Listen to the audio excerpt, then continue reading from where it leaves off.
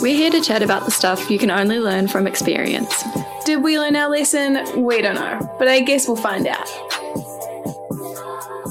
Hi, welcome to Learn My Lesson. I guess it's more like an intro just to let you know what this podcast is going to be about and why we decided to start it. So I'm Sav. And I am Jess, and we've known each other for the past 4 years. Basically, why we've decided to start this podcast is we have both had so many ups and downs with our mental health, especially between high school and then the 4 years that we've had post-high school. When we were younger, I wish that I'd known how many people actually go through these ups and downs and what kind of things can impact your mental health, then how you can actually deal with them in a productive way, pulling yourself up from rock bottom. They are all really normal things that everyone probably goes through at some point. Well, for me, I didn't realize how common it was. I just didn't have any tools or experience with it, or didn't know anyone else that had been through those things. We just wanted to have a place where we could talk about the tools we've developed through having these experiences, not to stop people from having issues with their mental health. I mean, everyone has ups and downs, but that people can hopefully relate to some of the stuff we've gone through and feel less alone in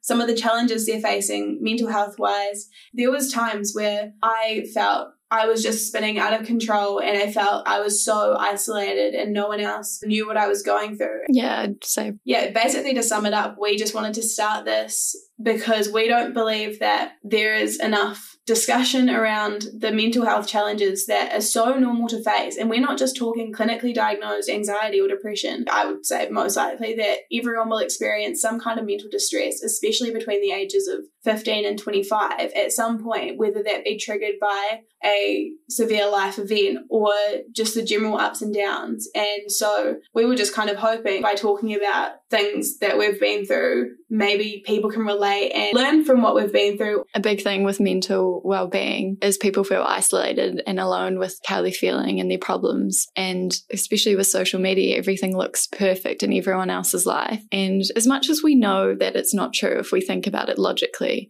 when you're seeing all these amazing things or whatever, you think everyone else is perfect or feeling good all the time. And it's just not true. So we just want to be more honest and real about when you do get down. Could not have said it better myself.